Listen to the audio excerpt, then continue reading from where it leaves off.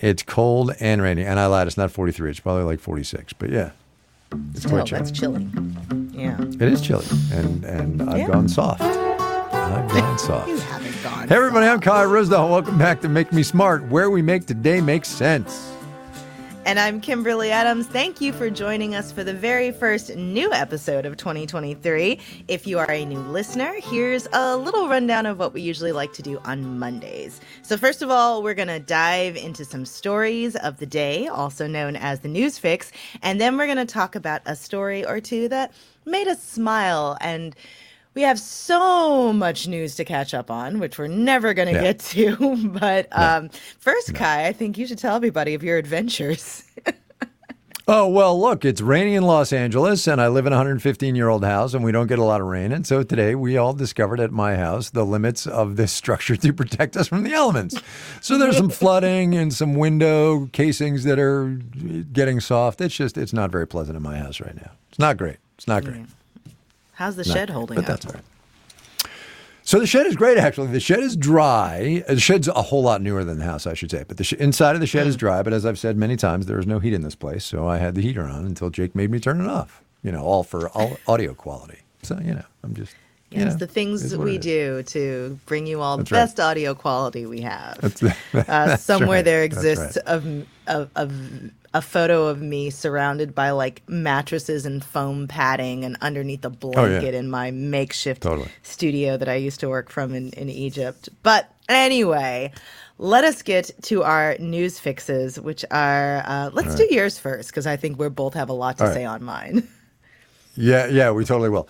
So I'm just super quickly going to go full wonk here and note that there were some Fed speakers today, officials from the Federal Open Market Committee and the Federal Reserve. One of whom was Raphael Bostic, who I think I probably mentioned before on this podcast, is the president of the Atlanta Fed. And he gave a speech today at the Atlanta Rotary Club, in which he basically said, and this is echoing Jay Powell, but I think they clearly have a communications manual that says every time you open your mouths, you must say these kinds of things. Bostic said the central bank should raise interest rates above 5% by early in the second quarter. So that's like April-ish to go to 5%, right? And then go to keep them there for a long time. We are just going to have to hold our resolve. Bostic told the Atlanta Rotary Club on Monday. I'm reading from Bloomberg. I am not a pivot guy, pivot being the Fed turning around and starting to cut rates. I think we should pause and hold there at 5% and let the policy work. So everybody who's looking for a rate cut from the Fed, that is not coming. That is not coming. So what does that mean? It means a couple of things. Yeah. Sorry, go ahead. Yeah, go for it. Well, no, I think I was just going to say, so go for it. Right. So what does that mean? That means that the economy is going to slow, and when economy is slow, the unemployment rate goes up, and there will be 1 million, 2 million more people without jobs. And I just think everybody needs to be ready for that. The unemployment rate is going to go from 3.5% to where it is now to maybe 4.5%, 4.7%. It's going to have a real impact, and people are going to lose their jobs. And I don't want anybody to be surprised, I guess is what I'm saying. That's my spiel. That said, we have not seen the kind of job losses that we expected with interest rates where they are right now, because there was so much tightness in the labor market coming into this rate increase cycle. And there are still so many people sitting on the sidelines because they can't return to the workforce because of childcare issues, because of elder care issues, because of long COVID, because more than 1 million people have died and people are grieving or have mental health issues. So, I mean, I don't know. I get that, all of our theories and all of our experience says that if interest rates go up and stay up, we're going to see this obvious outcome in terms of unemployment. But I kind of go back to this thing we've been saying throughout the pandemic, which is that we've never been here before. We've never had this kind of economy before. So I get the logic. I just don't know. But the thing that I was saying, this stay and hold at 5% means there's a lot of people sitting on the sidelines in the housing market saying, I'm just going to wait for rates to go back down. And it's going to be a while. if it happens in like the reasonable amount of time that somebody would want to buy a house, because, I have a couple of friends who would like to buy homes and, have been saving up and are trying, and they're like, oh, but I'm going to wait until interest rates go down. And I'm like, you might just want to do what you're going to do, because, if rates go down, you can refinance. And you can always sort of, if you are lucky and have the resources, you can do like those mortgage pay downs and, do extra payments and lower your interest rates that way. But sitting and waiting on the sidelines is going to be hard to wait it out. Sure. So, yeah. For sure. And it's going to be a while, right? I mean, these rate increases are going to take some time to trickle through, and that's what the Fed's looking for. So when he says pause, we're talking like 6 months, Right. And we are not at 5% yet. No. So, oh, no. Like, right. We have yet to get there, and then we're going to hang around for 6 months. Right. So, Yes. Yes. Anyway, what do you got? What do you got? Must-see TV while you were off. Oh, my goodness. Capitol Hill, C-SPAN was quite the thing to be watching. Oh, my gosh. Okay, so I don't have to tell everybody about the wild situation on the Hill with the vote for the speaker and all of the negotiations. The first time since the 1920s that the speaker wasn't chosen on the first ballot. We had 14 rounds of voting before Kevin McCarthy was installed as speaker. And as we are recording this now, they are figuring out what to do about the rules package. Now, this is a sort of very wonky thing, since we both have decided to go to our relative wonks today, that that you might not normally hear about when there's a new speaker installed, because it's sort of like a lot of backroom deals about just sort of how things are going to move in the new Congress, like who's going to get what positions, how they're going to operate on the floor, who gets to go in what order, all these little details and things like that. But what's in this rules package was effectively a good chunk of what was in the negotiations to get Kevin McCarthy into the speaker's chair. One of those things being that he's basically given away a lot of the power of the speaker. He's promised to let just one member of the House start the process to boot him out at any point, which means that we could very easily end up in the same position. He seems to, and this is according to multiple reports, he seems to have promised to go by regular order. Now, regular order seems like it would not be a controversial thing, but when it comes to appropriations bills, which also known as spending bills, that's actually a big deal. So very recently, we had the omnibus spending package that we talked about a lot on Marketplace, $1.7 trillion, I think it was. Yes, ma'am. And it was just a big, giant 4,000-page piece of legislation to fund the whole government, right? Members barely got a chance to read it. There was a whole bunch of other random stuff packed in there, but it had to pass to keep the government up and running.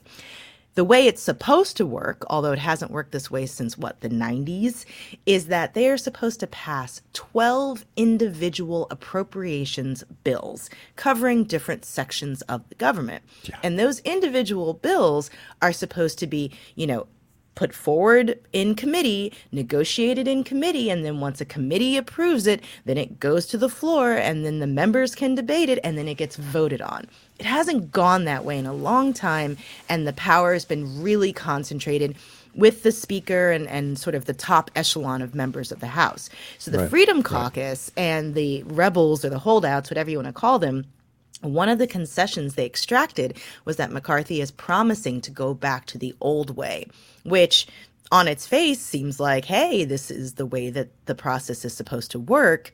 But we don't exactly have the greatest track record of building consensus and getting legislation passed the traditional way in recent history. So that means that there's going to be quite a bit of gridlock when it comes to spending.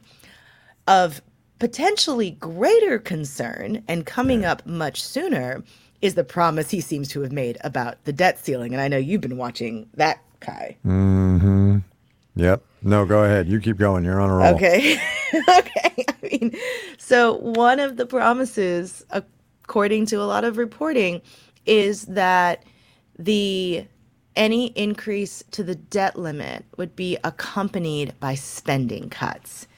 This is a huge deal because we've never not raised the debt limit when we needed to. Remember, the debt limit relates to funds that have already been committed. Congress has already passed laws saying we're going to spend this money, or we have spent this money. This affects the Treasury's ability to borrow money to pay the bills that we have already accrued. And if we do not raise the debt limit when we hit it, and we no longer are able to pay said bills, we have some really tough choices. Do we default on our bondholders and hit the U.S. credit rating, which could potentially wreak havoc on global markets and the U.S. economy? Do we stop paying Social Security to the nation's elderly and disabled? Do we, stop paying members of the military? What do? It gets real ugly real quick. And to attach spending cuts to that debt ceiling increase is going to make a whole bunch of the Democrats, if not all of them, not want to vote in favor of such a package. And now the Republicans are saying that defense spending would be exempt from those cuts. And I want to read a section from Roll Call talking about this. So it says the numbers that the Republicans are suggesting for cuts are stark for non-security related programs if defense is spared the budget acts. If the entire $131 billion cut back to last year's level, and this is what they're talking about, cutting spending back to 2022 levels, if the entire $131 billion cut back to last year's level were trained on non-defense accounts, it would mean a nearly 18% reduction on average, which may already be untenable with moderate Republicans. That would basically mean all non-defense spending, education, healthcare, environment, agriculture, whatever else, cut by 18%. And then Roll Call goes on. What's more, politically sacrosanct veterans health care funding has already received an advance appropriations for fiscal 2024 that are 8% higher than the current year. That figure nearly always grows as more costs are identified. So this is basically saying there's certain chunks of the money that's already been spent, right? So if veterans' health were excluded from the calculation, the hit to non-defense discretionary programs could top 22%. And so imagine then having to cut 22% from all of these other programs. That's the kind of debate that we're talking about having if the Republicans are serious about not raising the debt limit unless there are cuts at the levels that they're talking about. So these are going to be some really hard debates. It's going to mean, and the Republican conference in the House has already demonstrated that they're not doing that great at forming consensus. So if all the Democrats are united in opposition to some of these policies, the Republicans have the majority, but they can't be united. It's about to be a real messy 118th Congress. Yeah. Super messy. Super messy. And we'll be doing the speaker dance again. And I think before the end of the year, we're doing the speaker dance again. Truly. Yeah, probably. That's my January prediction. All right, Jake, take us somewhere else. Please.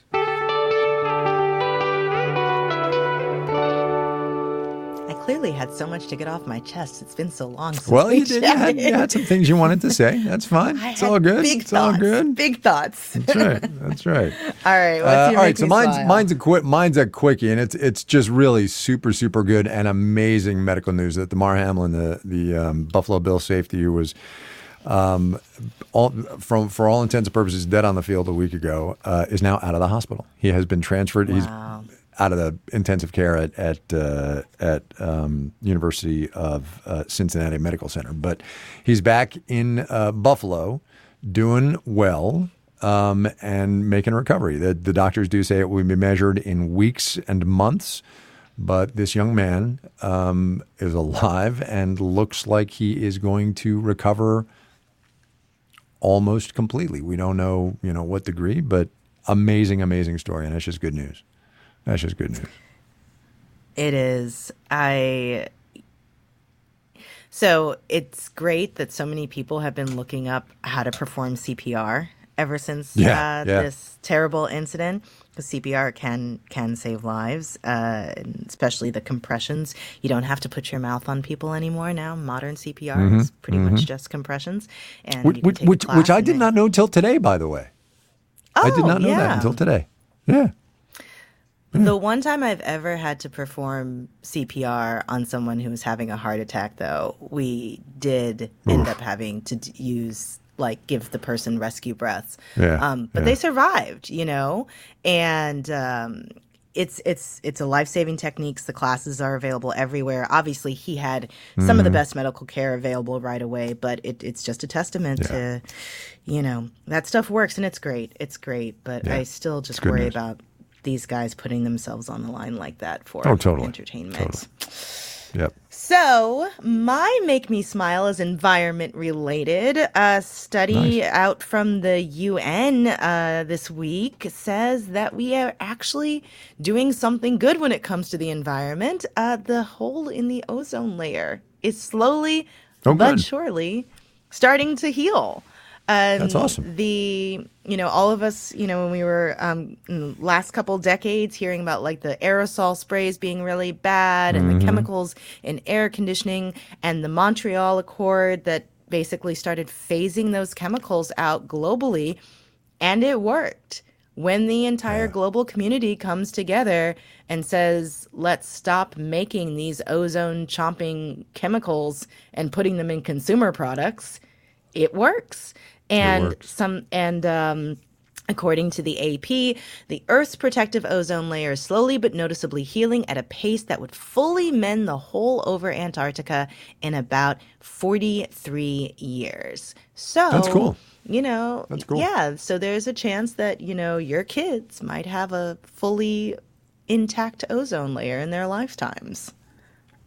That's some good climate news for a change. It is good climate news. Yeah, for good once. Climate news. We're going out on good climate news. We're done for today. Tomorrow, it's Tuesday's single topic. We are going to talk about January 6th, the attack on the U.S. Capitol, a little more than 2 years ago now. What it has meant for this democracy, also this economy, and what, if anything, we can do to talk about and deal with the polarization in this country and in this economy. Talk about that.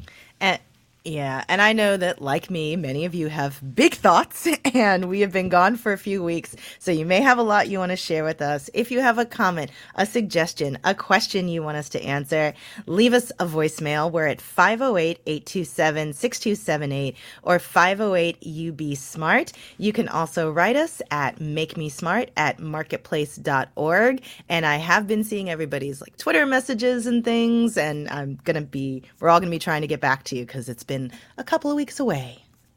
It's been a while. Yeah.